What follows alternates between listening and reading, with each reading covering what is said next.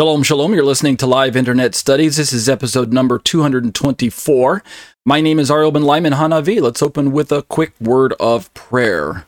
Avinu Malkeinu, our Father, our King. Thank you, Lord, for this time and for the opportunity to study and to share these topics with one another via this medium of the internet and podcasts and those types of things, web resources. We realize that the topics that we're going to be talking about can be sensitive. We pray, Holy Spirit, that you would take control of the conversation and allow people to be moved and convicted where you know they need those convictions and where the application fits best. Lord, I don't have all the answers to the questions that are going to rise out of the topics that we're going to be dealing with, but I trust you, and I'm grateful to be utilized in this particular fashion to present this topic. So thank you for the students who join me week after week, and for those who help support my ministry and my channel with their prayers and with their attendance in the live classes, and for their financial efforts and everything that just goes into helping me to bring this type of material to people around the world. And so what a delight, what a blessing, what a challenge to be able to present this type of a show week after week. So may you receive all the credit for lives that are changed as a result of people who tune in to the YouTube broadcasts and the iTunes podcasts. And I'll be careful, Lord, to give you the praise and the glory, B'Shem Yeshua, Amen. Well, once again, we're poised to look at two topics in this live internet studies. My name is Ariel Ben Lyman Hanavi. These are the live internet studies, broken up into two major segments. First hour is given over to Eschatology, a biblical study of end-time events, and the second 30 minutes segment is given over to a Trinitarian response to biblical Unitarianism.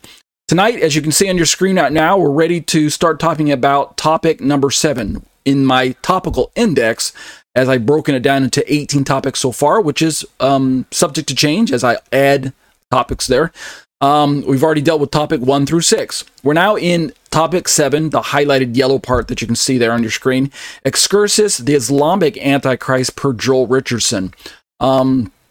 But before we talk about the Antichrist, just like we did with the excursus for topic 6, I want to make sure that those of you who are watching these YouTube videos and listening to these podcasts are at a place where you understand the true, the genuine, right? My plea is that you would have a genuine encounter with the real Messiah, the real Christ, the genuine deal, the true biblical Christ before you start jumping into studies on who the Antichrist is. And so for that, I'm going to play a video, and it's on the new covenant relationship, the new covenant reality that we as believers can experience if you accept the genuine Christ. So watch this short little video first, and then after that, we will jump right into our topic on the Antichrist, okay? May you be blessed.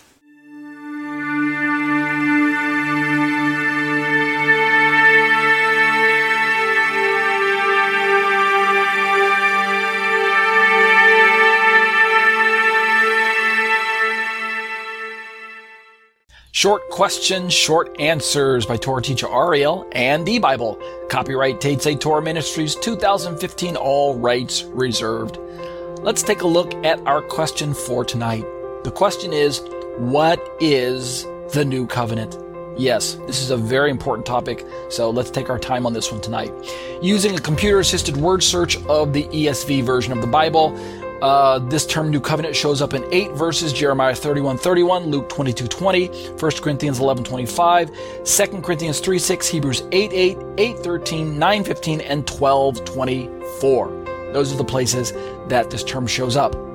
Since the truths of the apostolic writings are rooted in the theology of the Tanakh, I'm going to comment on Jeremiah 31:31 passage first. Let's just hit that one first, and then we'll work from the Jeremiah passage towards the other passages. God says this new covenant will not be like the old covenant in this very important way in 2 Corinthians 3:14. This new covenant with national Israel will not simply be articulated to the entire nation as external written letters, read 2 Corinthians 3:6. Rather, God will put his covenant laws and promises into their hearts as a matter of national election. That's our Jeremiah 31:33 reference all over again. The effect is that they shall all know me from the least of them to the greatest, declares the Lord, Jeremiah 31:34. So we see God is making a change in national Israel. New Covenant states that God will forgive their sins of the people since their consciences will have been cleansed via their faith in Yeshua's sacrifice. Hebrews 9:15, 10, 14, 17, and 18. No more sin debt under the New Covenant. We're free from that. In plain English, Jeremiah is prophesying about the day when the people of Israel will be characterized as saved on a national level. And that's what I mean by no more sin debt. In God's eyes, the sin debt has been wiped clear. The books have been cleared. And this salvation will result in permanent forgiveness of sin and true covenant-keeping obedience on their part. Ezekiel 11:19, as well as 36:27. Look up those passages where God talks about taking out this heart of stone and replacing it with a heart of flesh. In one sense, because this new covenant is made exclusively with national Israel, it awaits future fulfillment. For indeed, everyone in national Israel obviously does not yet know the Lord in the truest covenantal sense described by the Bible. Read Romans 10:21, and we can see that. In fact, we exegeted Romans 10 in our last week's study. And yet, at this very moment, Gentiles are being brought into Israel's new covenant via faith in Yeshua, Romans 11:19 and 20. The new covenant has been appropriated by anyone who has placed their genuine faith in Yeshua, Jesus, the mediator of the new covenant. Read Luke 22:20 as well as Hebrews 9:15. So, what does this look like in terms of remnant? We've got national Israel as one big blue circle. We've got Gentile nations as one big red circle. And when we overlap the two, we've got spiritual and lasting Israel right there in the middle. So Jesus is a doorway to spiritual and lasting covenant membership. We'll talk about this a little bit more. That's just a primer. In fact, since Yeshua is the sole mediator of the new covenant for salvation, personal or corporate, John 14:6, this means every person in every age is a part of the new covenant, and they must participate in the new covenant via Yeshua's mediation if they wish to be saved from the wrath of God. That's how new covenant works. It's only done through Yeshua. This implies that the new covenant is not something that's time-bound. And you're thinking, huh?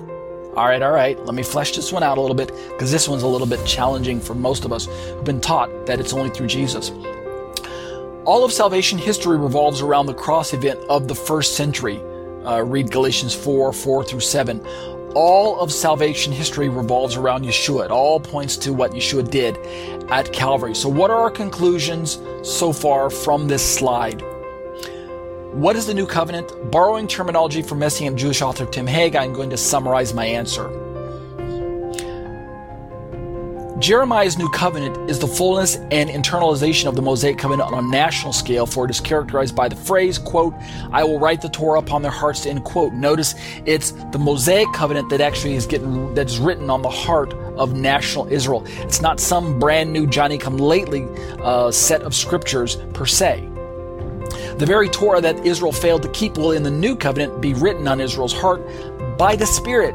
Jeremiah 31:33, Ezekiel 11:19, and Ezekiel 36:27. It's the Spirit using the Torah on the heart that brings about the desired effect that God is intending. What is new or unique about this covenant is that its future fulfillment will mark the only time in history when the nation as a whole walks by genuine forgiveness of sins, read Hebrews 9:15, and genuine faith in the Messiah, read Romans 11:26 and 27. So that's what's new or unique, meaning hasn't happened yet. Still future. Israel hasn't yet, as a corporate people group, attained to walking in genuine forgiveness of sins as a nation. So let's look at those circles again. National Israel, Gentile nations overlapping with remnant Israel, aka the church right in the middle. Paul makes it clear that a remnant of true believers has existed in every generation. Read Romans 11:1-6, right? The remnant has existed everywhere. Therefore, they must have participated in the faith that Jeremiah prophesies for the whole nation in the future. You guys understand what I mean by that? The remnant is just a slice, a taste of what is to come. It's the earnest, it's the down payment of what we're going to see later. This remnant, including Gentiles who've been attached to Israel through their saving faith, thus participate in the new covenant as the first fruits of the final harvest. Read Romans 8:23. So the remnant is so important for us to understand because it represents the greater whole finally coming into the fullness of what God has. So Let me make it as clear as possible so that there are no misunderstandings for people who are used to watching this slide and looking at this remnant Israel diagram where I've got Gentile nations on one side, national Israel. People who think that I'm trying to teach that the church is replacing Israel because I say that Gentile believers become a part of Israel at the remnant Israel level. I'm not teaching any such nonsense. No replacement theology, no supersessionism, no dispensationalism. Just throw that all out. Remnant theology is what I'm teaching here, okay? Remnant Israel of old equals New Covenant. The church equals New Covenant. Therefore, any saved person, past, present, or future, equals New Covenant. You guys catch it there? Does it make sense now? New Covenant is a saved person. Now, we're going to flesh this out a little later when we look at the longer podcast. So, because Yeshua has always been the only way to salvation, Acts 4:12, the new covenant reality cannot be something that awaited his coming, though surely his saving work is the means by which the new covenant is realized. Read Luke 22:20. Understand what I mean there? He's the mediator, but it's not something that awaited till his time at the cross event. In other words, people could become saved even before he died on the cross. The new covenant is therefore not time-bound. And that's so important for us to actualize. So let's finalize our slides for us tonight. Wherever there's genuine faith in Yeshua, and praise God that it's worldwide. Whenever the Torah is written on the heart, and praise God that it's the Holy Spirit that writes the Torah on our hearts. There, the new covenant is active. Amen? Amen. Okay, that'll do it for the video on the new covenant reality. What is the new covenant? Are you a part of the new covenant? Are you a member of the new covenant reality that is offered exclusively through Yeshua, the Messiah, through Jesus Christ? I hope you are. Okay, that'll do it for the video on the new covenant reality. What is the new covenant? Are you a part of the new covenant? Are you a member of the new covenant reality that is offered exclusively through Yeshua, the Messiah, through Jesus Christ? I hope you are. Well, we're going to be talking about Antichrist tonight, and we want to make sure that the topic that I'm introducing tonight, this is not an expose on Islam. This is not a critique of the religion of Muslims or anything like that. I want to make sure that those of you who are listening are not misinterpreting or misunderstanding what I'm going to be talking about from this point for the next few weeks. To be sure, I'm no subject matter expert on Islam or Muslim theology or eschatology or anything like that. And I'm not even slamming the religion. This is not that type of video or podcast presentation. I'm not out to throw a religion under the bus. All religions have their own perception and perspective on what is true and what is not true. And God allows us to make choices, free will, right? We're all free will agents, so that we all come to truth with the same options, meaning it's our own free choice, whether we accept what God's truth teaches or whether we reject it. So on that note, we're going to begin talking about topics that, again, I'm not a subject matter expert on, so if you have questions that are more what I call deep dive type questions, I'll do my best to field those if you put them in the YouTube comments or send me emails and things like that. But for the most part, I'm going to defer you to other experts in these particular fields. So we're going to be talking about Antichrist. And so before I get started, though, let me point you to some of the resources that I have discovered on my own when it comes to other Bible teachers that from my perspective are well trusted, they're well known, they're well respected, and they have discussed this particular issue of another model of who's the Antichrist, right? We already talked about kind of the European model, looking at Robert Van Kampen. I believe he takes what we call a European model, where he believes Antichrist is going to rise out of a European Union or some what we might consider kind of a Western type of a coalition of nations and things like that. But there are other teachers who have brought an alternate perspective on the identity of Antichrist. So this is an expose on Antichrist and his identity in the Bible. This is not an expose on Islam or anything like that. We're just bringing Islam into this just temporarily because of the fact that they have their own eschatology. But first and foremost, as you can see on your screen now, I did a Google search for this gentleman by the name of Joel Richardson. He literally wrote the book on the Islamic Antichrist. That's the name of the book. I'll flash a little screen grab later on.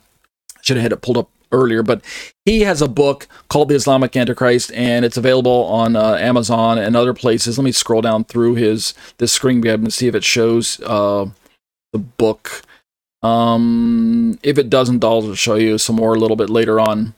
All right, I'm just seeing pictures of him so far, but he has a resource that it's recommended. Go out and get the book. Buy it from Amazon.com, or go to his website. As you can see on my screen right now, there's a second resource called joelstrumpet.com. joelstrumpet.com. And right there in his free resources, and this is always great when you have a Christian teacher who gives things away, right? Because that fits my budget. Right there in the free resources, you can see right on the screen right now. Let me even blow it up. No, that doesn't work.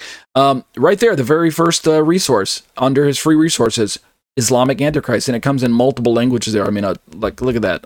Quite a few languages, including Hebrew, Russian, Farsi, Indonesian, Arabic, even Korean. Wow, look at that. So you can read his book online for free, straight from his own website. If I clicked on that link, it would open up a PDF document, a couple hundred pages, 200, 300 pages, I can't remember.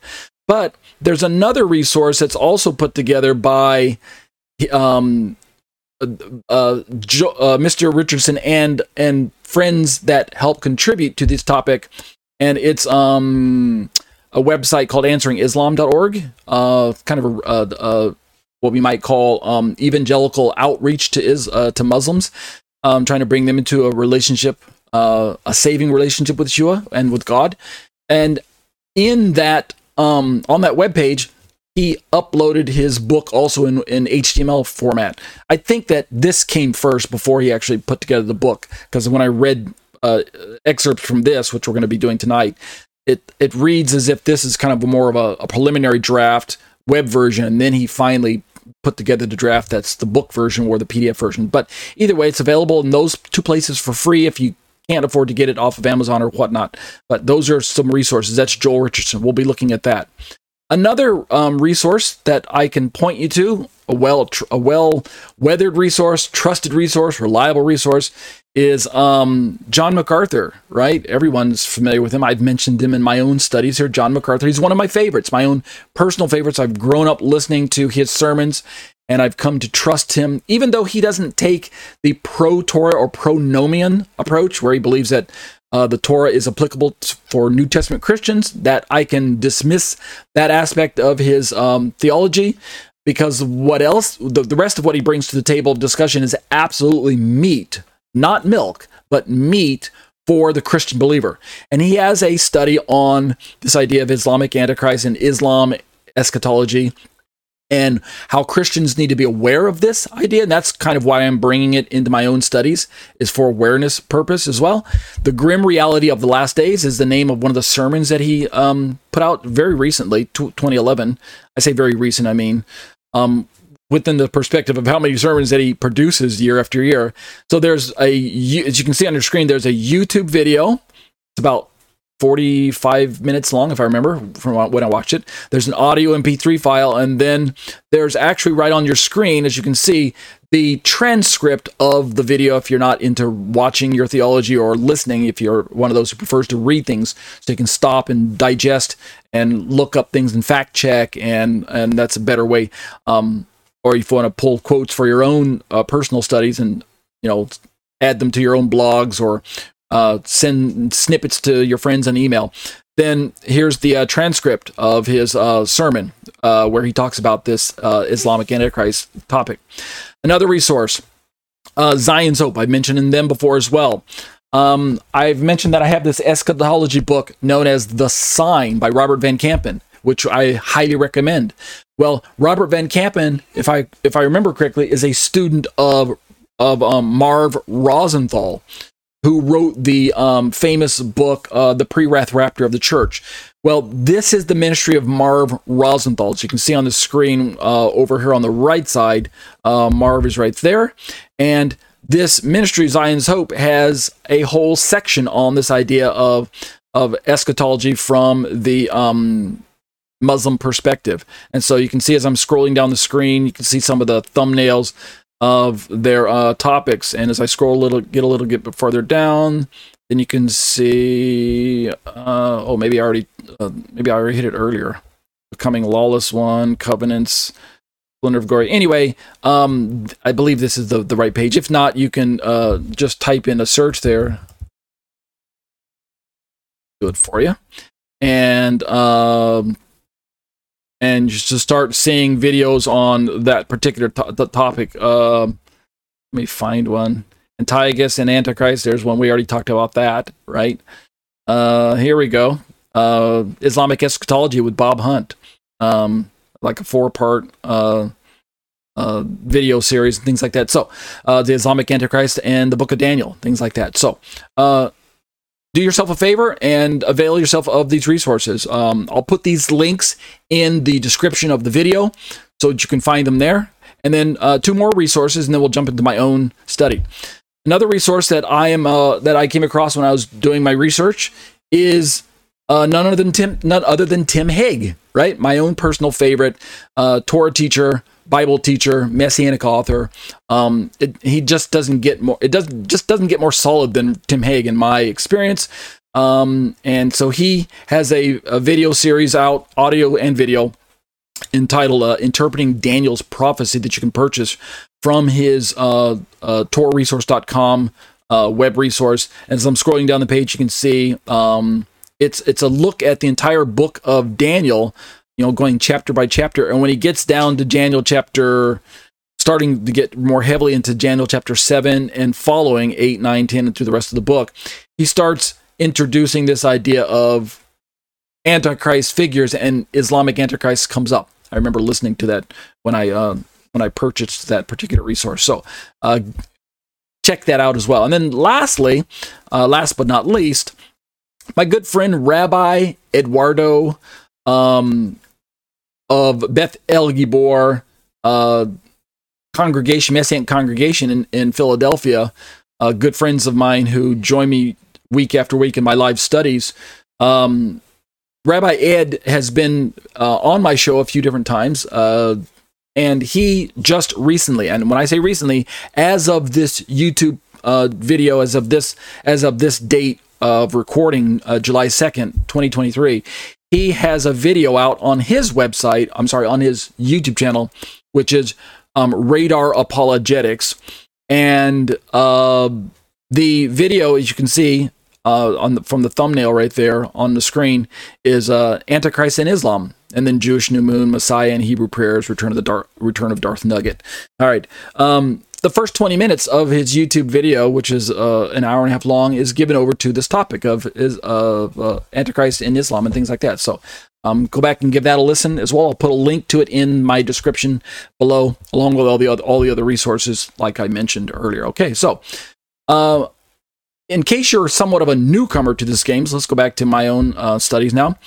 I have to admit that I myself am a little new to this concept. I've just only been introduced to this idea of an Islamic Antichrist just this year, honestly. And I did an eschatology study, over 20 years ago. And back then, I never heard of this idea. I never knew that this existed, and that it was something that was within Christian circles as well as Islamic discussions. But now I'm in the know, so don't beat yourself up if this is brand new to you. You're like, wow, Ariel, I've never heard of this. What do you make? Where are you making this up? Where are you pulling this out of? Are you pulling this out of left field? No, didn't make it up. But since I've been exposed to it now this year, and it's been a few months now since I've started prepping and we've been doing these eschatology studies on the end times, I've had a chance to now do some of my own research and put together some material. So with that, let's jump into... I wrote this very, very short essay some time back. It's got this very long name. It's called Exploring Parallels and Contrasts, the Islamic Mahdi, the Muslim Jesus Isa, and the Dajjal in relation to the biblical Antichrist, false prophet, and Jesus Christ. Right? It's this very, very short 6-paragraph essay that we're going to be reading tonight. So this will be the introduction. Right? Again, let me forewarn you or whatnot. This is not an expose on Islam. This is not a slam on the religion of the Muslims. This is not some type of deep dive into Islamic eschatology. This is just a very surface level review of a biblical topic that has impact on another religion. When we think about all the comparative world religions that are out there, very, very few of them have any type of Antichrist figure or perspective of their end times. Many religions don't even really have a kind of a developed eschatology at all. But when you think about the 3 major Abrahamic religions, right, Judaism, Christianity, Islam, etc., then all 3 of them have kind of end time scenarios, eschatology, and at least 2 of those, Christianity and Islam, have majorly developed Antichrist figures in their eschatology. So we have to bring this topic up because of that, for that reason. So that being said, let's jump right into this short little essay. I'll go ahead and read this, and then we'll jump into Mr. Richardson's information. All right, introduction.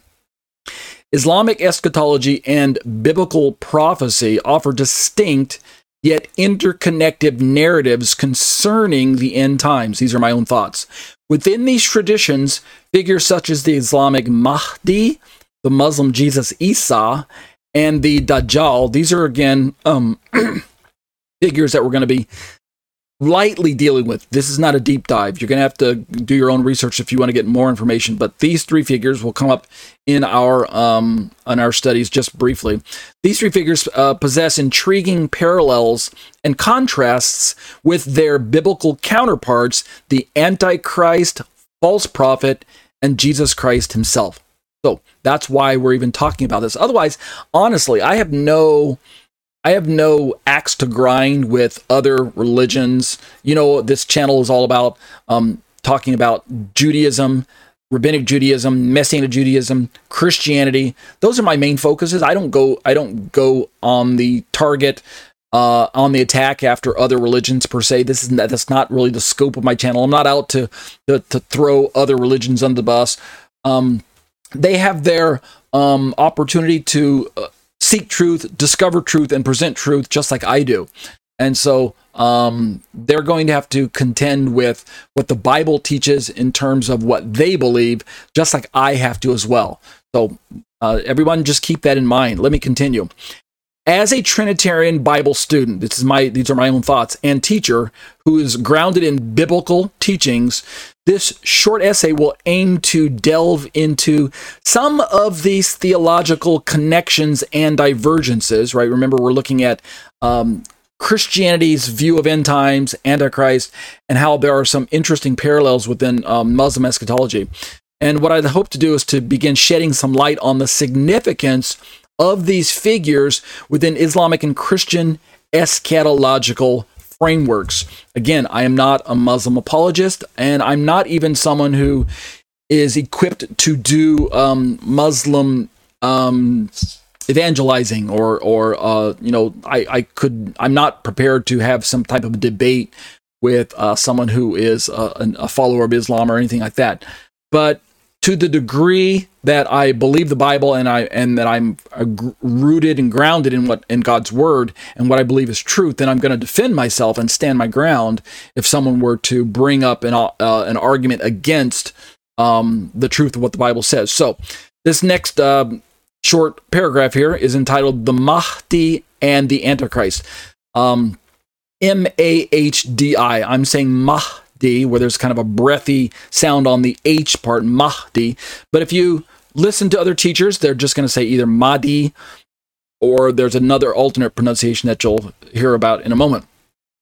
So, in Islamic eschatology, the Mahdi, or alternate spelling Mehdi with an E instead of an A, sometimes referred to as the 12th Imam, he emerges as a messianic figure that's expected to restore justice and righteousness. And this comes straight out of Islamic eschatology. I'm not encouraging you to go out and read the Quran, but if you want to fact check some of what I'm talking about here, then this is the way to do it. You can go back and look these things up on your own. I go on to say, however, when compared to the biblical Antichrist, a striking contrast arises.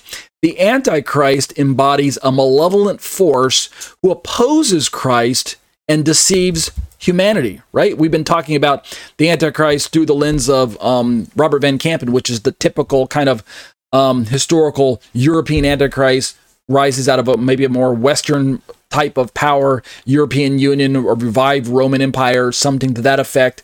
And to that degree, the Antichrist is seen as some figure who's highly political, but religious at the same time, and probably has the power to broker some sort of peace treaty with the the countries in the Middle East. But he himself coming from the West as a mediator, kind of like we see, and I'll flash little screen grabs on little pictures on the screen for you to kind of identify, like we've seen in the past, where you have an American president who will travel to the Middle East and stand between Israel's leader on one side and maybe the Palestinian leader on the other side, and shake hands with the two gentlemen. And so you have all three of them in the picture. And this shows that even though the Middle East has its conflict, the West is willing and able to get involved and be at the table as a kind of a neutral party, right? And so within that model of the European / Western version of the Antichrist, we can see the Antichrist coming from the third party perspective outside, trying to broker a peace treaty between Israel and her Muslim or / Arab neighbors. However, when we start dealing with the Islamic model of Antichrist, we're talking about a leader that's possibly coming from within their own ranks. How would that work out? How does he broker peace between Israel and his own people group or his own religious party group? We'll see how that works out. So I go on to say that while the Mahdi seeks to bring about peace, the parallel / contrast between the biblical Antichrist and the Mahdi is that the Antichrist, even though he seems like a man of peace at first, in the end, he turns out to be a man of war, a man of destruction, a man of death. The Bible describes him as this person who deceives with his lies. He's very crafty in how he dupes people into believing that he's bringing peace and prosperity, but he's going to actually turn on the people that he even cut a deal with and seek to annihilate them, wipe them out, particularly the Jewish people, slaughtering millions of Jews when the time comes, and then also turning his sight on Christians as well, right? Read Revelation chapter 12. So the Antichrist, being empowered by Satan himself, we could say that the Antichrist is Satan incarnate. According to the biblical narrative, he's a bad guy. He starts out as a good guy, looks like someone who came from maybe even Christian ranks, Christian background. If we look at the European model, maybe he's some type of religious leader or political leader, or maybe a pope type figure. That's what people kind of suppose. But then he turns, right? He shows his true face. He takes the mask of disguise off his deception, and his deception is seen for what it is. But according to the Islamic model, their Mahdi is actually a good guy. So look at this. The Mahdi seeks to bring about peace and divine guidance. The Antichrist, by comparison, symbolizes rebellion against God's truth. So in their model, the Mahdi is a good guy. He's going to right the wrongs. I continue. These divergent roles underline the essential distinction, I say, between this character that we're studying known as the Antichrist, right? The Islamic expectation of a guided leader or guided one. I say the literal translation of the Arabic Mahdi is the guided one or the guided leader. So we got these distinctions between this Mahdi in their eschatological teachings and, I say, the biblical understanding of a deceptive adversary. So, are you understanding the first of three parallel / contrasting figures within these two great religious religious institutions in the world today, right? Christianity has billions of followers around the world, but so does Islam, right? Even if you don't take a position where you factor in an Islamic Antichrist, even if you think, well, that's not for me, I'm just going to stick with the European model, you still have to contend with Islam as a major player on the scene at the end of days, because we're now living in these end days, and Islam is on the scene, and they don't seem to be trending in the direction of disappearing from the world anytime soon.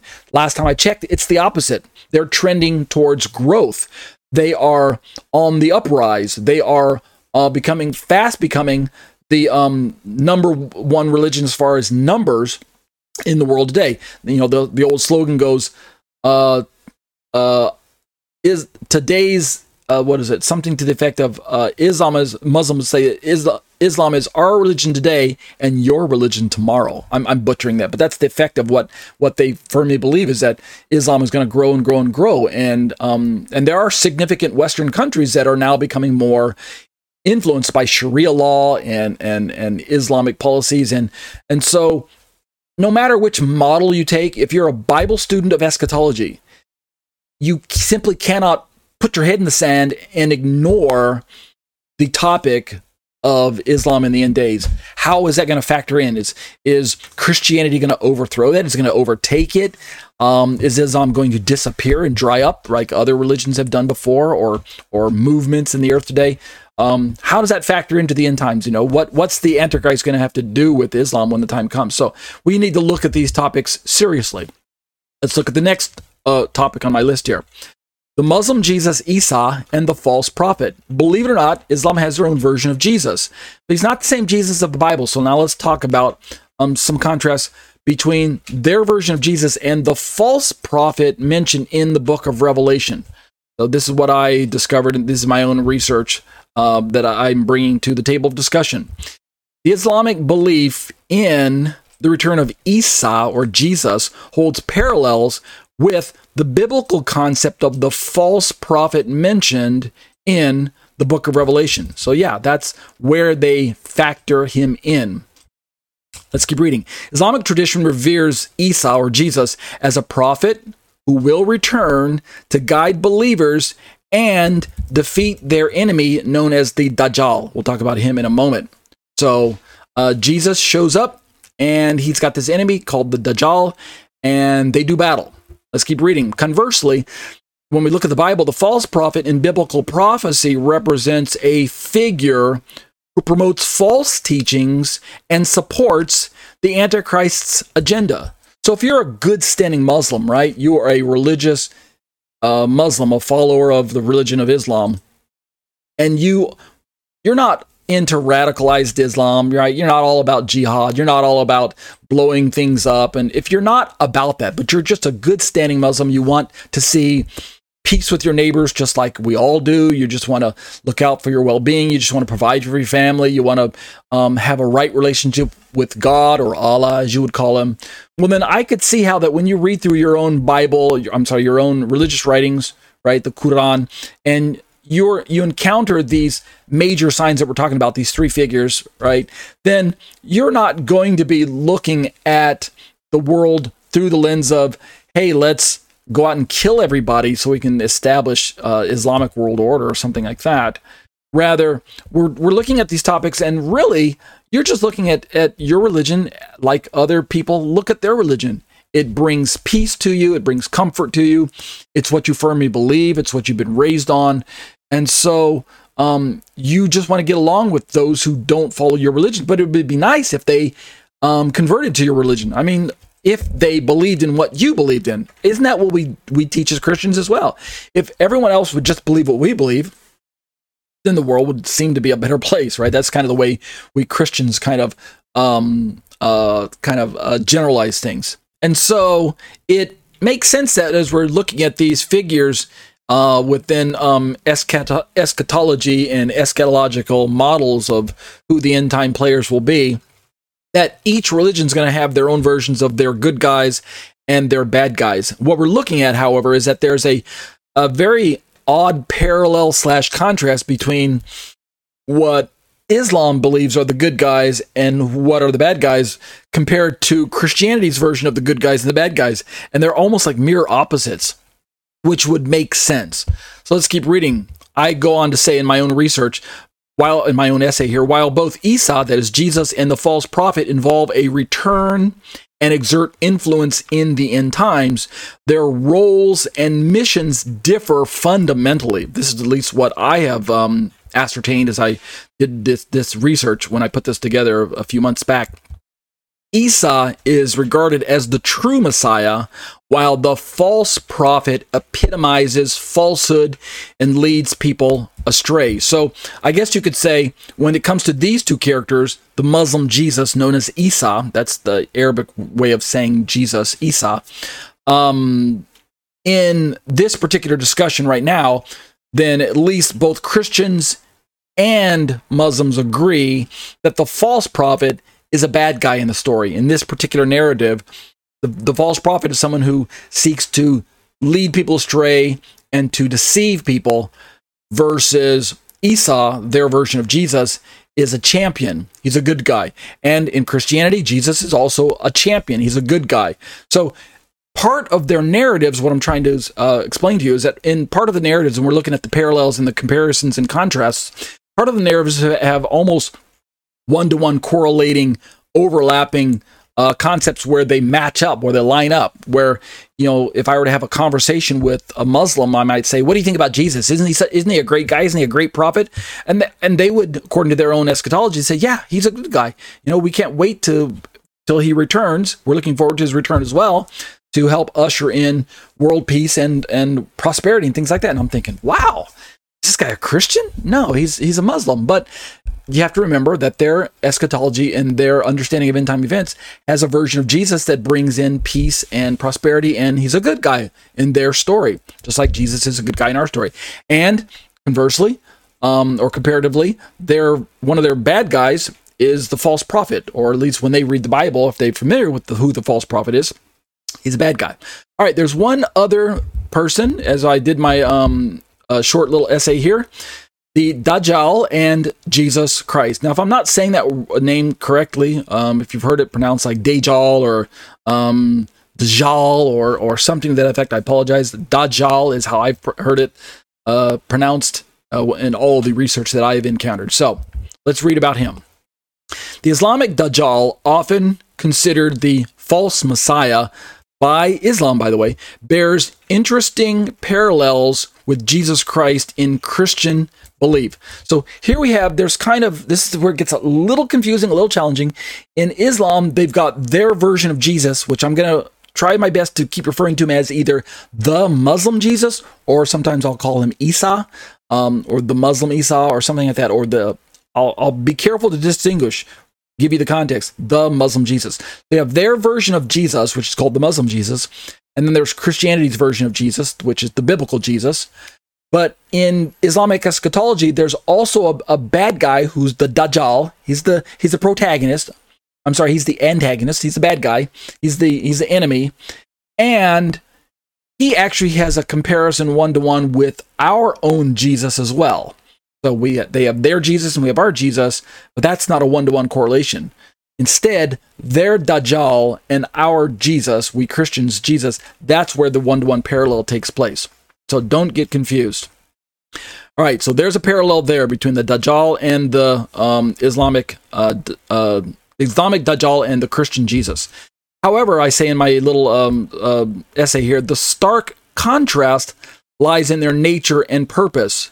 The Dajjal seeks to deceive and lead people astray, while Jesus Christ, as we know, embodies divine truth and redemption. So you have to be careful when you're having these discussions with people about these particular topics. If you're going to be talking about Jesus Christ in Islamic circles, then you need to be careful to distinguish, are you referring to the Islamic Jesus? Are you referring to the biblical Jesus? And then within the scope of that discussion, you're likely to bring up some conversation about, oh yeah, the Dajjal and Jesus do combat with one another, or the Dajjal, and you're thinking, what? Wait a minute, isn't Jesus one of the good guys in your prophecy? You're like, yeah, of course. So you just have to be careful where the conversation goes, where the context is. They have their own version of Jesus, whom they call Isa, and we have our version of Jesus, and they have their version of a bad guy called the Dajjal, which we don't have a figure called the Dajjal, but for us, the Dajjal would be actually maybe the Antichrist or the Mahdi or something like that. So it can get really wonky, a little bit challenging, and I'll try to make it less confusing during these particular discussions. Let's keep reading my own short essay here. Christian tradition teaches that Jesus Christ, the Son of God, came to save humanity through his sacrificial death and his resurrection. Remember, as I keep interjecting, the biblical Jesus is vastly different from the Islamic version of Jesus. We'll talk about this in time, so don't get too terribly upset if I'm not hitting it and developing it right now. But just in by way of a primer or teaser, the Islamic version of Jesus is not the Son of God. He's not divine. He's not God incarnate. He's a man. He's a prophet. He's a good man. But not only is he not the Son of God, and not only did he not represent the incarnated God, right? God incarnate, God veiled in flesh, Son of God, Son of Man, etc. But also this version of Jesus in Islamic circles didn't even die. He hung on the cross, but he got pulled down before he died. So he was hung up there, that's true, but he did not die. He actually was carried bodily alive, like Elijah, up into heaven by Allah, his father, according to Islamic tradition. And he now waits in heaven next to God for God or Allah to send him back to earth someday to join the Mahdi and be the Mahdi's right-hand man in defeating the Dajjal. Right, so the two of them are going to be like, Batman and Robin. They're going to fight against the Dajjal, who would be like the Joker, I guess. So, using my little analogy here, Batman is the Mahdi. He's the leader of the dynamic duo. Robin is the Islamic Jesus Isa. He's his lesser partner's junior partner, his lesser rank partner. And the two of them are going to do battle against the Dajjal, who is the Joker in my little analogy here. Okay. So, hope you're not losing sight of what we're talking about. Speaking about this Joker character, this bad guy, this Dajjal. Speaking about the true biblical Jesus, his second coming signifies the ultimate triumph of righteousness, right? That's what we read about in the Bible. In contrast, however, according to Islamic theology, the Dajjal represents falsehood, and he challenges the faith of believers. Indeed, this is going to get really, really kind of unsettling for some of you when we come time to talk about this. But according to Islamic theology, as far as I understand, the Dajjal is actually going to declare himself to be the true Messiah, and he's actually going to mislead many, many Jews and Christians into following after him. And this is according to Islamic theology. He's going to deceive people. And so in so doing, because he is a great deceiver, his name Dajjal means the deceiver, then he needs to be dealt with by someone who's righteous, i.e. the Mahdi and the Islamic Jesus, right? Remember the Batman and Robin an analogous pair of the good guys. They have to do battle against this deceiver, this Dajjal, who's leading Christians and Jews astray in the end days. Who's declaring himself to be Jesus and converting them to his version of religion, which is non-Islam, right? So, in closing to this final paragraph on this parallel and contrast between the Dajjal and the biblical Jesus, thus, while both figures evoke messianic themes, they embody opposing forces of good and evil. So that's important to follow along with, as we're going to be looking at. Primarily, we're going to have discussions on the Mahdi. I'm not going to get too deep into the Islamic Jesus and the Dajjal. I'm primarily going to be focusing on the Antichrist figure in Islamic circles, which, again, this is where it gets a little challenging. They have a model of Antichrist in their theology, in their eschatological teachings, and within their religious writings, which oddly enough, is similar to other religions where they have two kind of branches of authoritative scriptures or authoritative writings that speak to their religious tradition. Like Catholicism has the Bible plus Catholic tradition. You have Judaism, which has the Torah and then rabbinic writings like the Talmud, etc. So you have two branches or two legs of resources that they draw from. Islam has that similar feature. They have the Quran, which is their religious writings on the one hand, and then they have what are known as the Hadith, the revelations that were added alongside of that. So the Quran and the Hadith form their kind of two branch or two leg theology, and within those writings, those two branches of their theology, we have the development of these characters. Well, the part that makes it a little challenging for us as Christians as we're interacting with this topic, again, this is not a deep dive, so do your own research, do your own lookups, right? Go back and do all your fact checking to see if what I'm saying has some semblance of truth here. It's my own research, so I could be flawed, right? I'm not an expert in this area, but the part that I found personally that makes it a little bit challenging is that in Islamic discussions, their version of the good guy, the Mahdi, corresponds to what Christians believe is the Antichrist.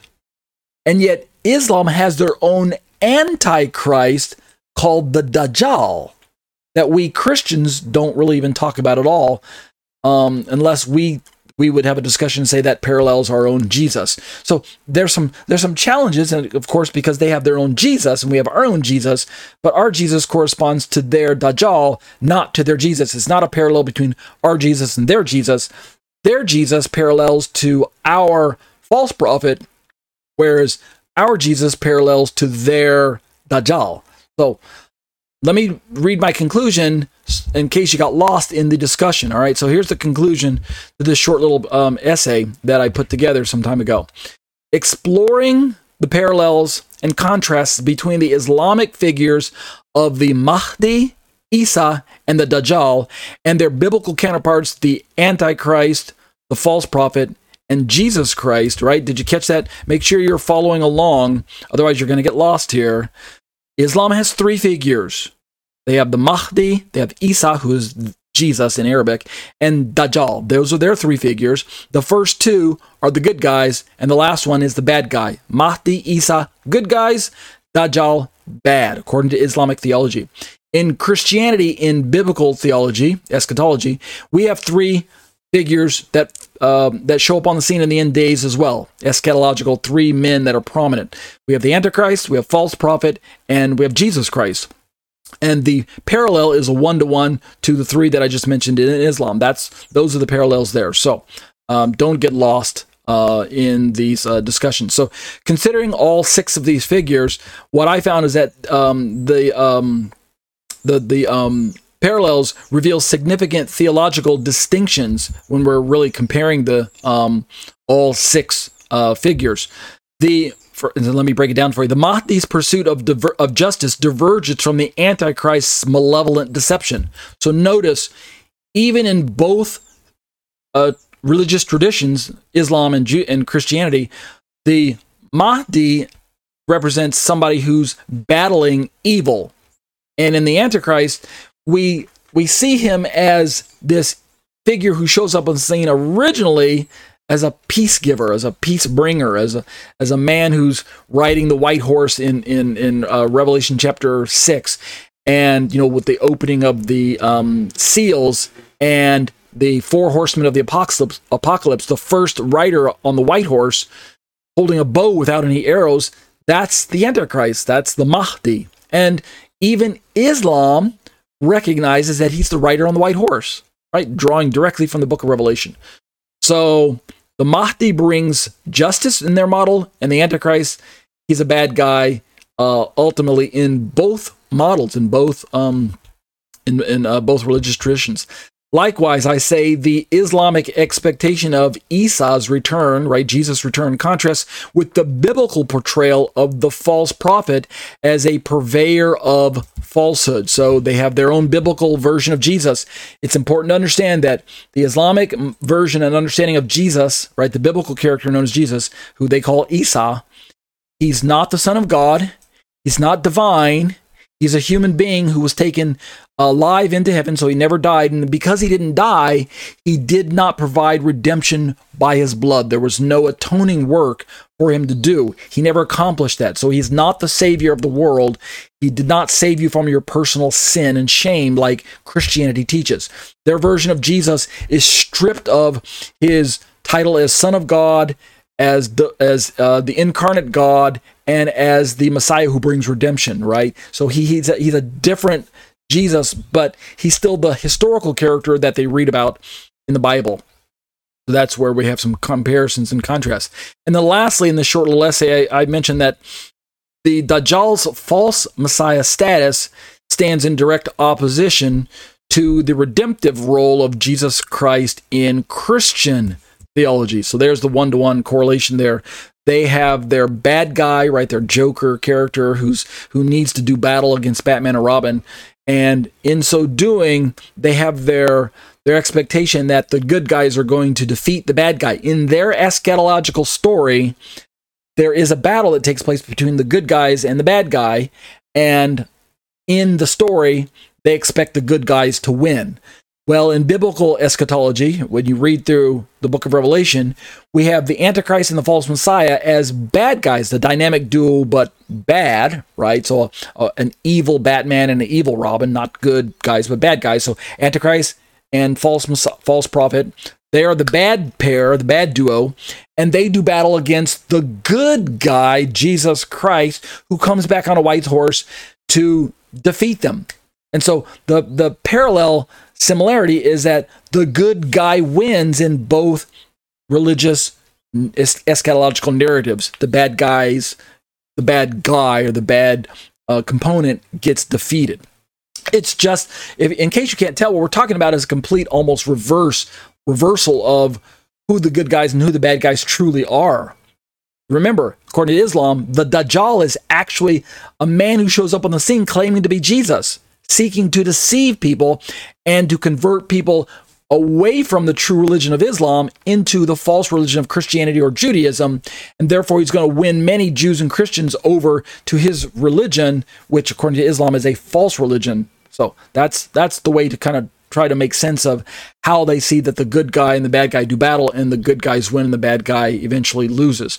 So as I'm drawing this study to a close, we're about 10 minutes before the hour is up.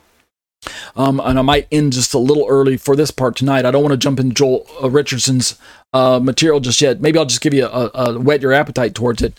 But let me provide this final paragraph in my own short essay here, because I want, as I'm winding down, I want to emphasize this point again. I don't want people to misunderstand my approach here. I'm bringing in this topic of Islam not for the purpose of not the purpose of revealing how evil and wicked and demonic they are, or something of that sort. I have my own understanding of who Islam represents in the end time scenario and the story, and most Christians do as well. But to the degree that Muslims are humans just like all of us, just like we Christians, right? They're humans, and they have to face God someday just like I do. There's a coming judgment day according to the Bible.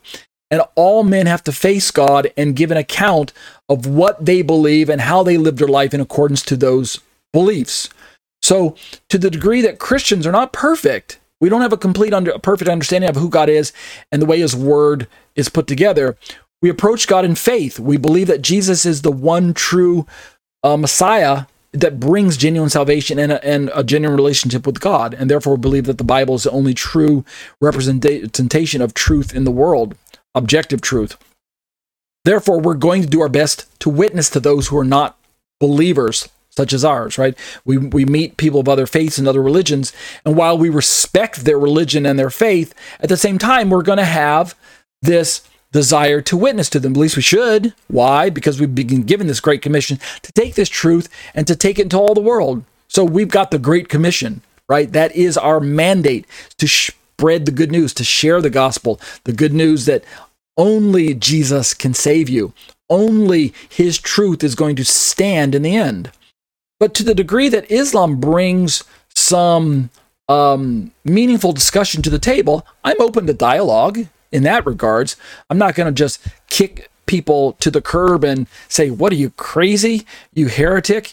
You false believer? You devil? Get away from me!" That's not the approach I'm trying to take. So I don't want you to view this as some. Again, I'm not trying to demonize Islam. I'm not trying to slam Muslims as people. As far as I can tell, most Muslims are just good-loving people, and they're seeking to live peaceably with others. They have their differences. They have their own religious beliefs. They have their own scriptures, their tradition, etc., etc. But they want many of the same things that I want. So with that being said, in these last 8 minutes or so, let me read this final paragraph, and perhaps you can sense that as you listen to this, as I pen these words. These are my own thoughts. Engaging in these comparative analyses deepens our understanding of both Islamic eschatology and biblical prophecy. Yeah, it really does. And I'm not saying you have to be an expert on Islamic eschatology. You really don't. But to the degree that biblical eschatology involves end-time scenarios that are likely to envelop the entire world one day, then we owe it to ourselves as Christians to be at least familiar with some of the key players in Islamic eschatology, etc., etc. And I say that because of the relationship between Islam and Christianity itself. Recall that there are multiple religions in the world today that have no real interaction with Christianity. There's no parallel going on, right? As far as I can tell, Buddhism and religions like that, there's no parallel with Christianity. There's no interaction that takes place between Christians and Buddhists with shared scriptures, shared traditions, shared eschatological outtakes and narratives and figures and signs and things like that. There aren't any of those, all right? I just mentioned Buddhism because that's the first one that popped into my head. Sure, that you can fill in the blank with any number of religions. But when we look at the three main Abrahamic religions in the world today, Judaism, Christianity, and Islam, there are a lot of shared parallels and similarities between those religions. We all have roots in Abraham. That's why I call them Abrahamic faiths.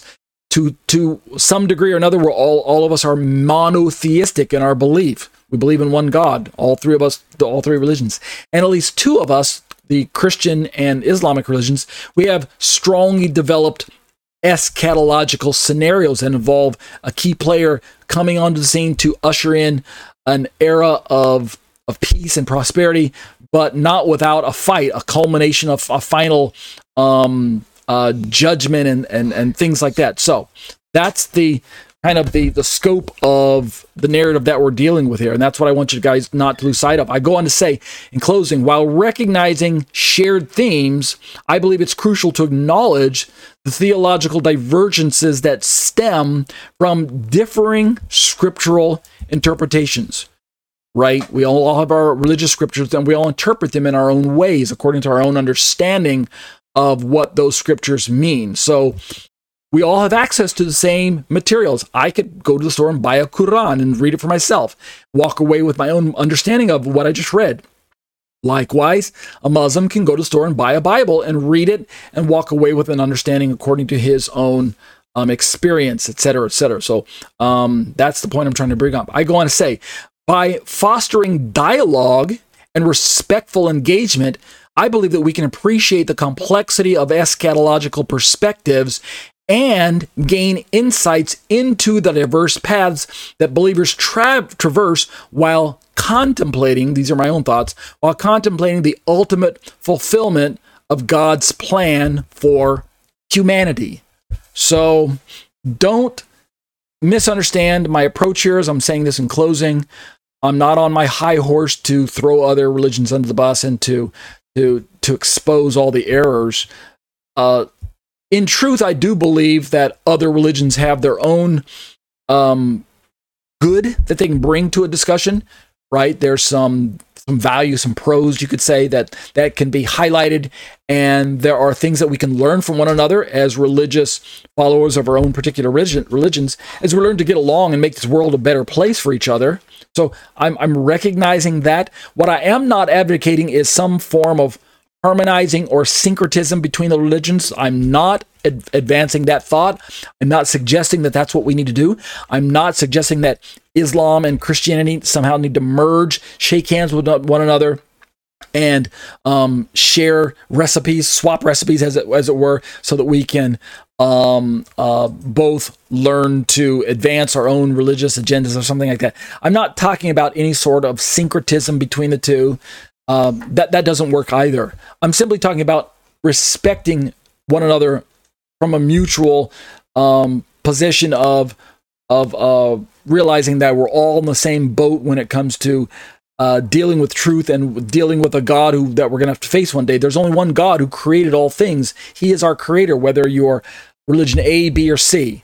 And so there's only one way to properly understand this God. I am going to over and over advocate that is through the Bible, through the only authoritative truth that exists out there. All other scriptural traditions bring measured amounts of truth, a little bit of truth, and a lot of error, or a little bit of error, depending. So which religion you're looking at. So that's really going to be it for this particular topic that we looked at tonight. This is just kind of a whetting your appetite into this topic, exploring parallels and contrasts. The Islamic Mahdi, the Muslim Jesus Isa, and the Dajjal in relation to the biblical Antichrist, false prophet, and Jesus Christ. Let's look at my topical schedule real quick. Just remember, we're in topic 7, Excursus, the Islamic Antichrist per Joel Richardson. So starting next week, we'll begin to look at Mr. Richardson's book on the Islamic Antichrist. And I'm going to jump straight into chapter 5 eventually, as you can see on your screen, comparing the biblical Antichrist and the Mahdi. That's where we're going to get a lot of our discussion. I'm not really going to do any deep dives into the Muslim Jesus, Isa, and the Dajjal per se. Since this is a topic about the Antichrist and the biblical figure known as the Antichrist, right? We've already looked at Van Kampen's view. Now let's allow Mr. Richardson to present us with a perspective that I can promise you most Christians have never heard of, the Islamic version of Antichrist. But that's going to do it for Eschatology, a biblical study of end-time events. These are the live internet studies brought to you week after week by myself, Ariel Ben Lyman Hanavi. I'm a Torah teacher at Congregation Keilat Nevada Harvest in Thornton, Colorado. Find us online at grafted.com and join us in person for our live Sabbath services. But if you're not able to join us, at least as I mentioned, join us online, and you can see the link to the video right there on my screen as well. These live internet studies are a part of my own Torah teaching ministry, which parks itself on the web at tetzetorah.com. That's TETZETORAH.com. I'd love to have you join me at my own home personal website there and browse around and take a look through all the commentaries that you see on my screen right now as well. I also have a YouTube channel that I'd be delighted if you popped in and took a look around there as well. YouTube.com/C/Tetze Torah Ministries. If you do hit my website, my YouTube channel there, be sure to take notice that I update the site essentially daily, uploading videos daily. Make sure then to subscribe, hit the bell for notifications, leave thumbs up for all the videos that you like. Leave me some comments and questions about things you have your own thoughts on, and be sure to share the content with your other friends and family members in your social media circles, okay? Just some brief important details. If you'd like to join us for our live studies, be sure to get access to Skype somehow. If you're on my website right now, during the live study and you click on that blue Skype link, it'll actually open up Skype in your browser and you can just join us right there. And we hope you can join us live, because we engage in live Q&A after the study is over, opening up the microphones, and it's exclusively to the live studies that we engage in that live study Q&A. But if not, take one last moment to scroll to the very bottom of my website where you can see some Hebrew writing and the black section down there, and prayerfully consider partnering with me to take the Torah around the world in this particular format. You can click on the little yellow donate button and bless me that way with your financial gifts and contributions, and I'm so blessed to be able to be in a place where I can receive your generous gifts. Thank you to all of those who have given in the past and are continuing to give. I'm so thrilled to be on the receiving end of your generosity. And as I always say, be blessed as you seek to be a blessing to others. Let's turn to a Trinitarian response to biblical Unitarianism. My name is Aryeh ben Lyman HaNavi. Let's take the next 30 minutes and continue looking at the topic that we are investigating. We are dealing with BiblicalUnitarian.com's article on Psalm 110, verse 1. And last week I read this 12-part summary of their position. You can see it on my screen right now. We're dealing with Psalm 110:1. I'm just going to kind of slowly scroll through some of what I presented. I'm not going to read it all verbatim, but the gist is that they believe, Biblical Unitarian believes, that Psalm 110 is presenting a human Messiah who has been exalted by God and sit at the right hand of God, but according to not only the Masoretic tradition of transmitting the original Hebrew and then the Greek, but also in preserving the oral pronunciations of the Hebrew terminology. Biblical Unitarian firmly believes that these descriptions of the Bible text firmly confirm their own suspicion that we're dealing with a human. And particularly, they're going to deal with these Hebrew terms Adoni and Adonai, and the Greek terms Kurios and Tokuriomu and things like that. We'll get into all those technicalities in time. But first, what I want to do is just look at the passage in English, and then tonight I think I will read the Hebrew, and then maybe I'll read the Greek as well. On your screen right now, we have NASB version of Psalm 110:1, a psalm of David. The Lord says to my Lord, sit at my right hand until I make your enemies a footstool for your feet. It's not even really the whole verse that's in question. It's only the first clause, the Lord, or the clause that comes out of the introduction. The Lord says to my Lord. That phrase itself, where we have two Lords.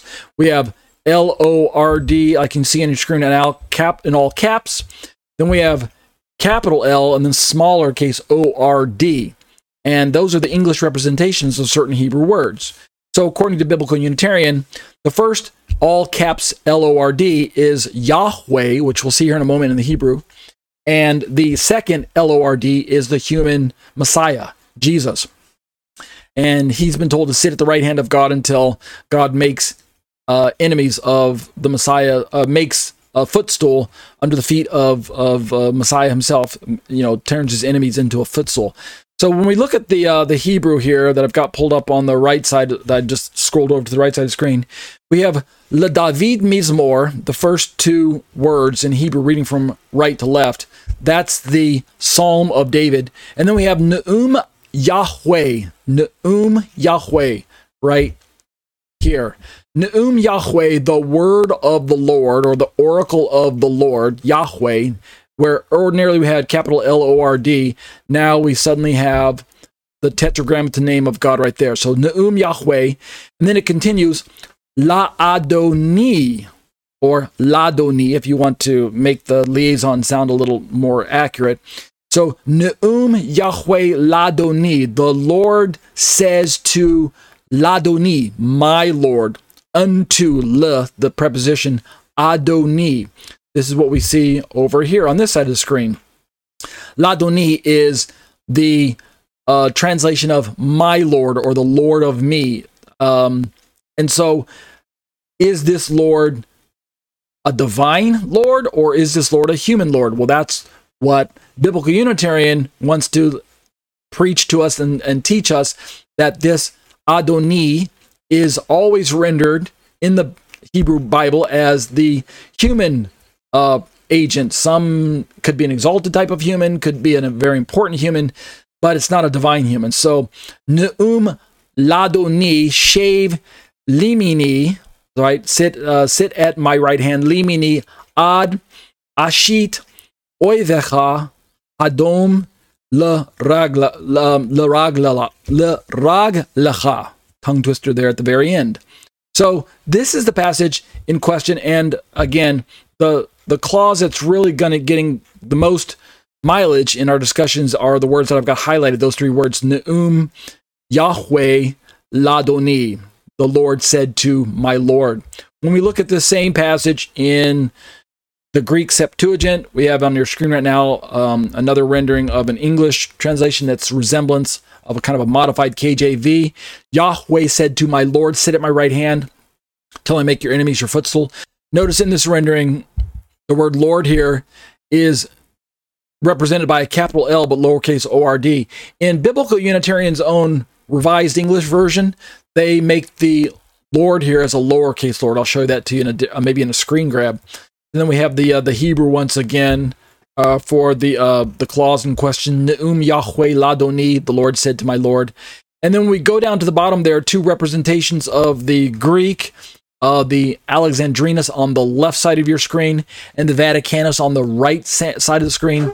And for the most part, they are identical with some slight differences. You know, To David Salmos is how the Alexandrinus opens up, but Salmos To David is how the Vaticanus opens up.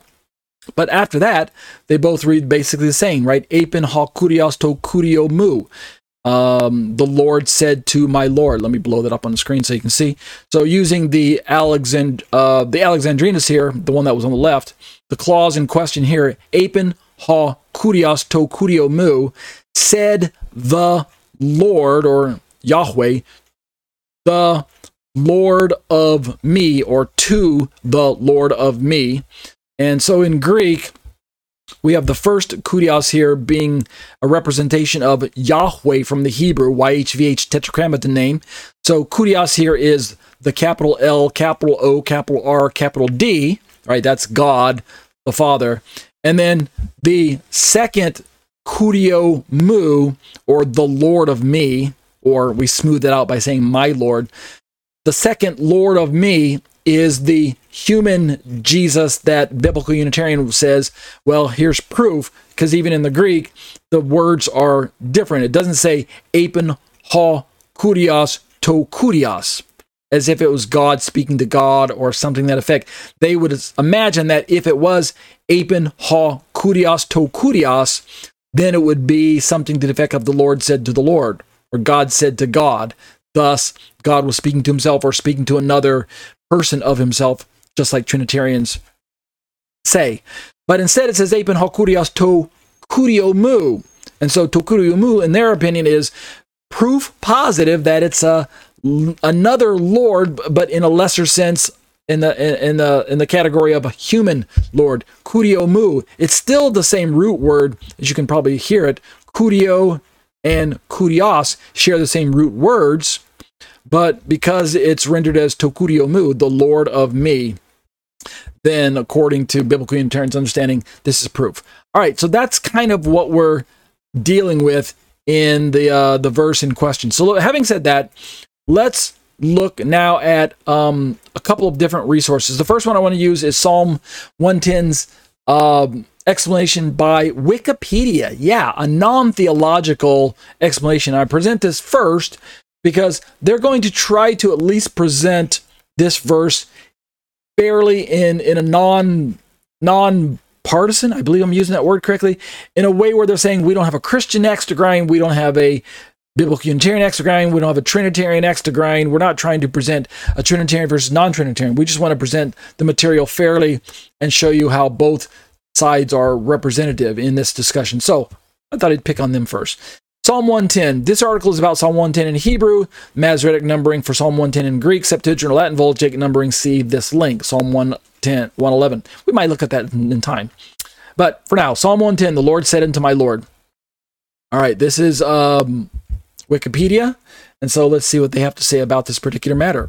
Psalm 110 is the 110th Psalm of the book of Psalms, beginning in English in the King James Version. Quote, the Lord said unto my Lord. Notice the capital L-O-R-D in contrast to the capital L lowercase o-r-d. In Latin, it is known as Dixit Dominus, the Lord said. According to Wikipedia, it's considered both a royal psalm and a messianic psalm. According to C.S. Rodd, associates it with the king's coronation. And all of these references inside of Wikipedia, they've got footnoting that you can go back and look at on your own.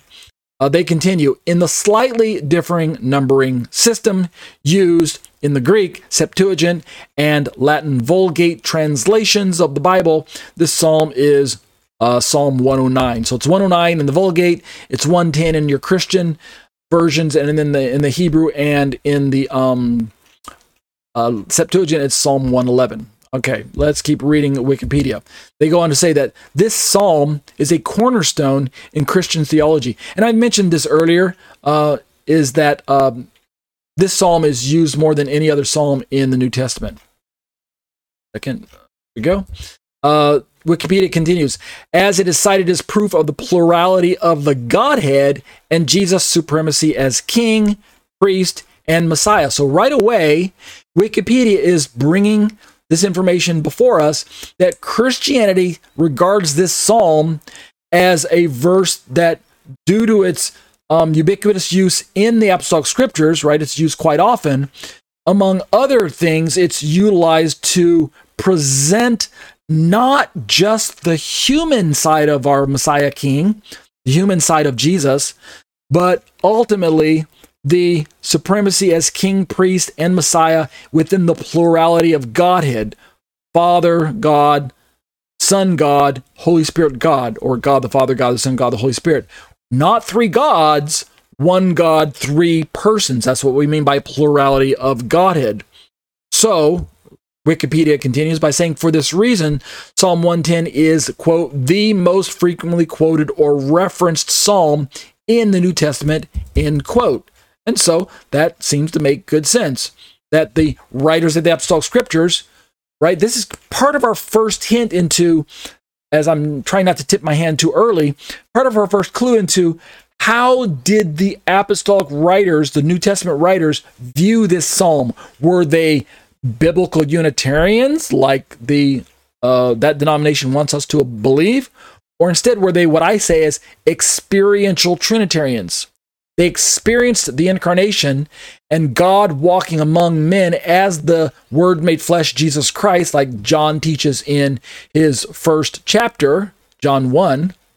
They experienced the incarnation and God among men, right? Emmanuel, God with us. They experienced Jesus, and thus the writers of the apostolic scriptures, right, the apostles, predominantly Paul and those other writers, they came to understand by not just their own experience and dialogue with Yeshua, but also because of the Holy Spirit confirming this and empowering them with eyes opened to understand that Jesus is very God, and yet he's fully human. He's truly God and truly man. When we say he's 100% God and 100% man, some people object, right? The mathematicians write into me and they say, foul, 100% plus 100% is, the math is wrong. 1 plus 1 plus 1 equals 3, not 1. So I understand the paradox there, the challenge of presenting this type of mystery, this Mysterian theology. But the only point I'm trying to highlight before we continue with Wikipedia is that the New Testament writers had already come to the understanding that when they read through their Tanakh, now with eyes opened to the reality of the mystery being revealed, the mystery that was previously hidden to human beings, to humankind, but now revealed to man through the power of the Spirit. And one aspect of that mystery was the mystery of the incarnation, the mystery of the plurality of the Godhead, the mystery that God is human in the person of Jesus, but yet he's still transcendent as God the Father. So when they quoted the passages out of the Old Testament and brought them into their New Testament writings as in support of their understanding of Trinitarian theology, it was inspired by the Holy Spirit. It's the point I'm trying to make aware to you. So this is the point I think that biblical Unitarians sorely gets wrong. They simply do not give the New Testament writers the credit of having eyes opened to the mystery.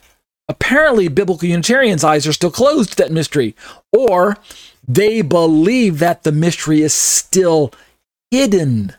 Even if they acknowledge mystery, which I'm not sure if they do or not. I'll have to dialogue with a biblical Unitarian to find out. But the point I'm bringing up as an Orthodox biblical Trinitarian author myself, a believer, is that mystery existed in the Old Testament, so it makes sense why they didn't fully understand God's nature, but has been revealed to humans that Jesus is very God in flesh in Psalm 110:1, where the Lord says to my Lord, is offered up in the New Testament as one of those proof texts to show that the Lord, by that time, had already been understood in the New Testament era as God and yet mysteriously more than God. So Wikipedia continues. Classical Jewish sources, in contrast, state that the subject of the psalm is either Abraham or David or the Jewish Messiah, like a biblical Unitarian is bringing to the discussion as well. Okay, so that makes sense. Let's continue. Wikipedia says the psalm forms a regular part of Jewish, Catholic, Lutheran, Anglican, and other Protestant liturgies. Because this psalm is prominent in the office of Vespers, its Latin text has particular significance in music. Well-known Vespers settings are Monteverdi's Vespro dea Beta Vergini. I'm probably butchering that Italian there, if it is Italian, and Mozart's Vespere.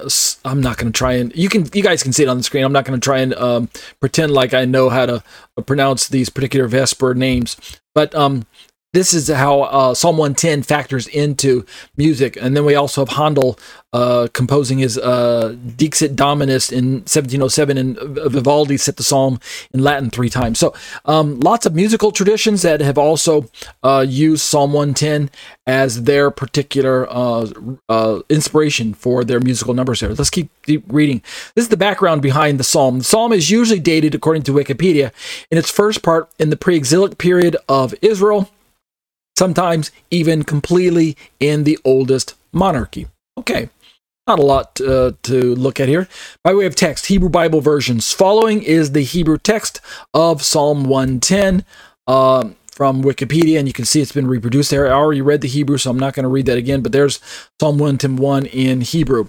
Let's jump over to the KJV, where they talk about, the Lord said unto my Lord, sit thou at my right hand until I make thine enemies thy footstool. We're not going to deal with it tonight, but eventually, let me drop down to verse 5. You'll notice that the Lord is mentioned in verse 5 again, right here, where I've got it highlighted. And it reads in verse 5 from the KJV, the Lord at thy right hand shall strike through kings in the day of his wrath.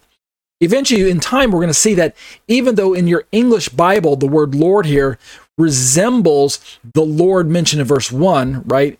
So remind yourself, what does that look like? Capital L, lower O-R-D. And then when you go back up to verse 1, we have the second Lord rendering looking similar. Capital L, lowercase o-r-d. What your English translations aren't very good at revealing sometimes is that there are differing Hebrew words and indeed different Strong's numbers for these two lords here. So indeed we end up with 3 different representations of Lord, Lord, and Lord, but there's only 2 persons. So I'll just tell you right up front what they are. The first, capital L-O-R-D, is Yahweh in the Hebrew, YHVH, the tetragrammaton name of God, all caps Lord. The second, capital L, lowercase o-r-d, is Adoni from the Hebrew, which is understood to be the human Messiah according to the biblical Unitarian model. And then in verse 5, the capital L, lowercase o-r-d here is actually, according to most people, God, again, the Father. And indeed, the Hebrew has Adonai instead of Adoni. But instead of having Yahweh, it's actually rendered in the Hebrew as Adonai, not Adoni. So don't get confused. There's Yahweh, there's Adoni, and there's Adonai. 3 different spellings from the Hebrew, right? YHVH, A-D-O-N-I, and then A-D-O-N-A-I. 3 different spellings in the from the Hebrew. But in the English, it looks, they all look very similar. Lord, Lord, and Lord. So that's kind of what's going on. All right, I'm not going to read all of those verses. And we're kind of speeding through some of this explanation from Wikipedia because we don't want to spend too much time on it. But here's what they have to say. Really, verse 1 is where we're going to get the most mileage out of our discussion on this particular topic. So, verse 1, the Lord says to my Lord. Now, notice at this point in time, you can see that the Lord, the first Lord, is simply capital L, lowercase O-R-D, and then says to my lowercase L-O-R-D, sit at my right hand until I make your enemies a footstool for your feet. And so I don't remember off the top of my head which version that is. I'm hovering over the footnote. See which Bible version. It didn't say. But nevertheless, eventually we'll get to it. Maybe do I have it here? No, not yet. Eventually what we'll end up seeing is that there are many different Christian versions that render this verse differently according to who they understand the players to be. Nearly everyone believes the first Lord here is Yahweh, God the Father.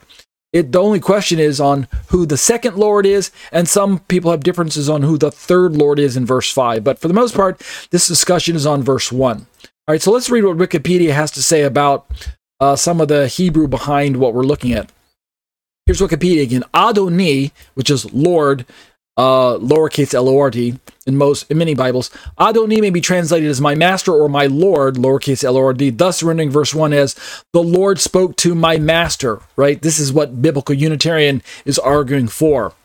Wikipedia continues, throughout the Hebrew Bible, Adoni refers to a human or angelic master or Lord.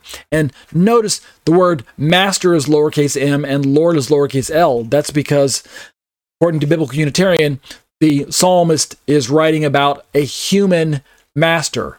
Although this human master, according to the psalmist, either must not exist yet or is going to exist someday, and yet is being shown the future, this human master who's going to sit at the right hand of God, the exalted Messiah. So David is looking forward by the Spirit into the future when one day his descendant will be raised up as the Messiah and even exalted to sit at the right hand of God the Father himself. That is the Lord speaking to the Lord of David.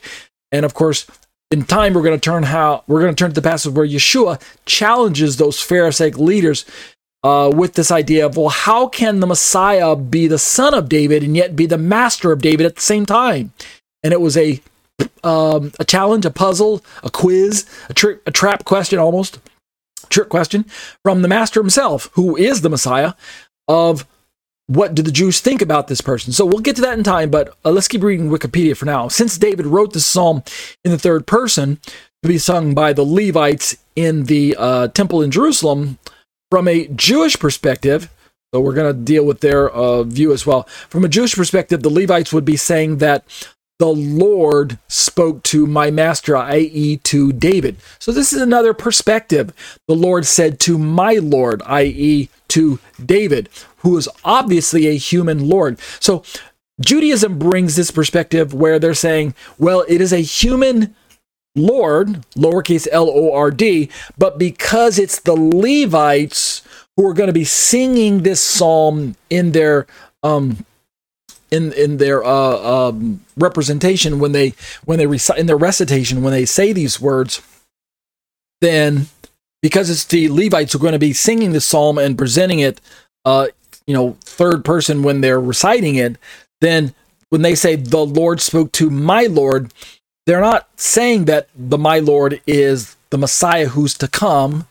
They're saying that the my Lord is the King of Israel himself, David.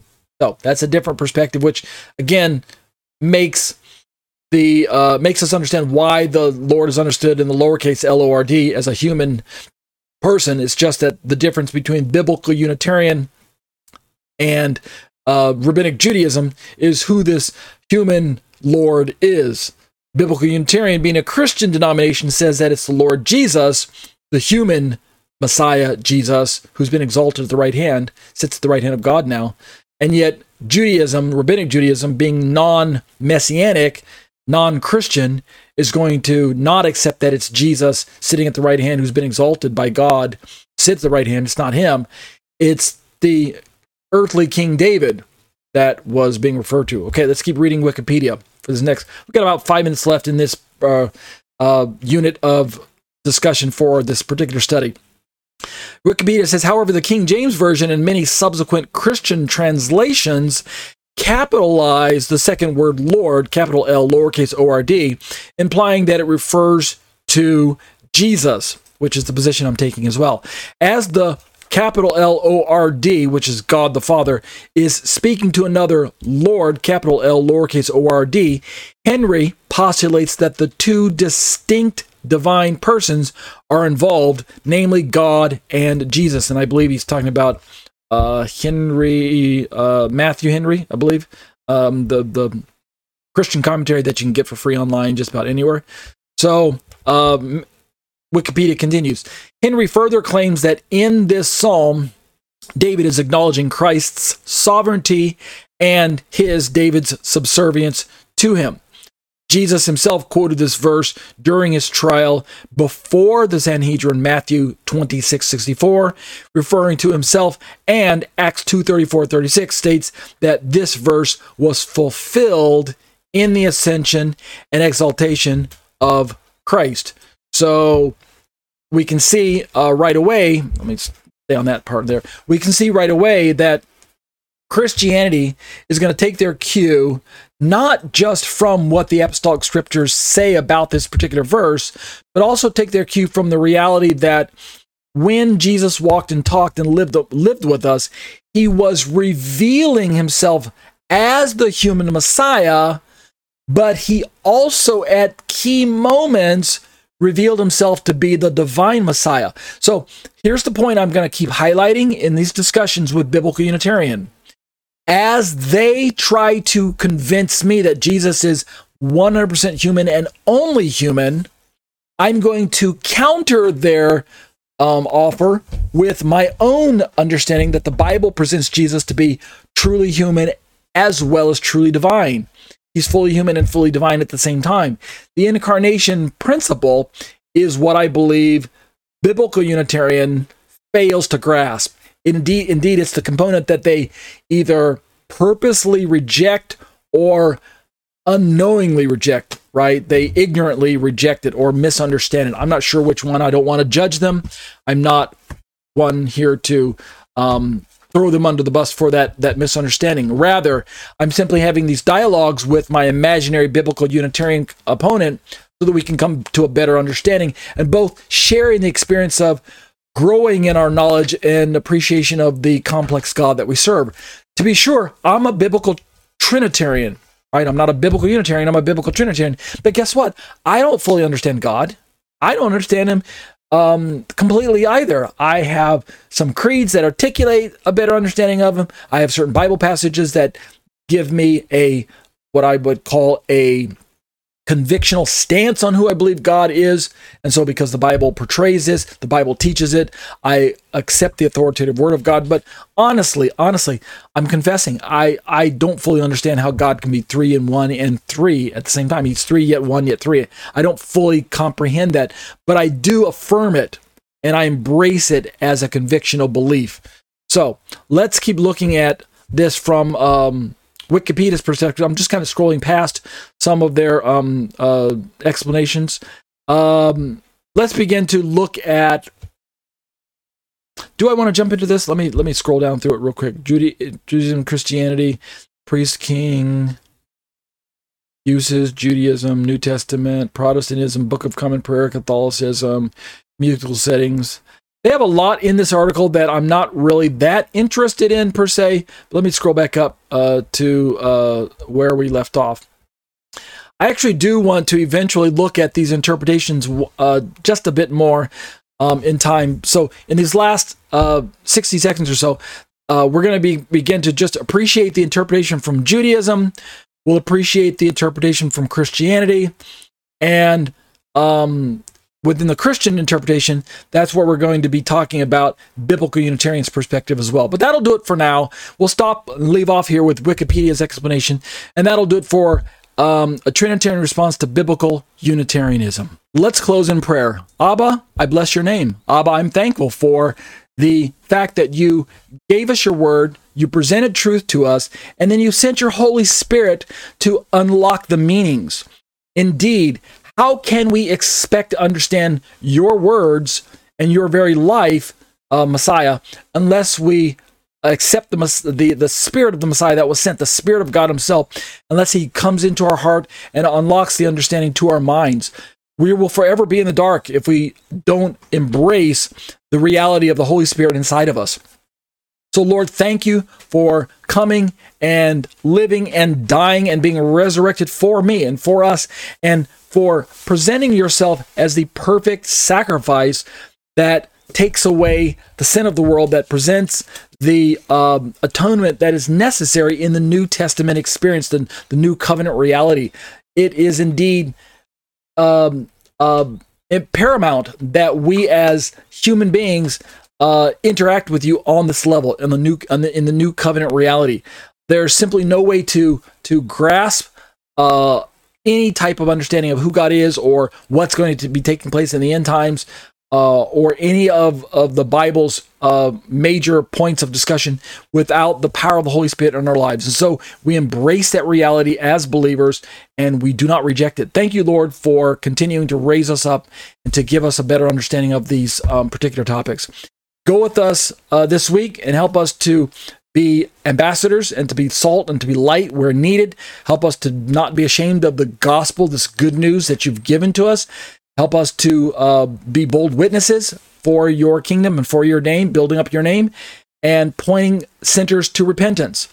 All the while building up the Messianic community and continue to pray and to support one another in Messianic sympathy.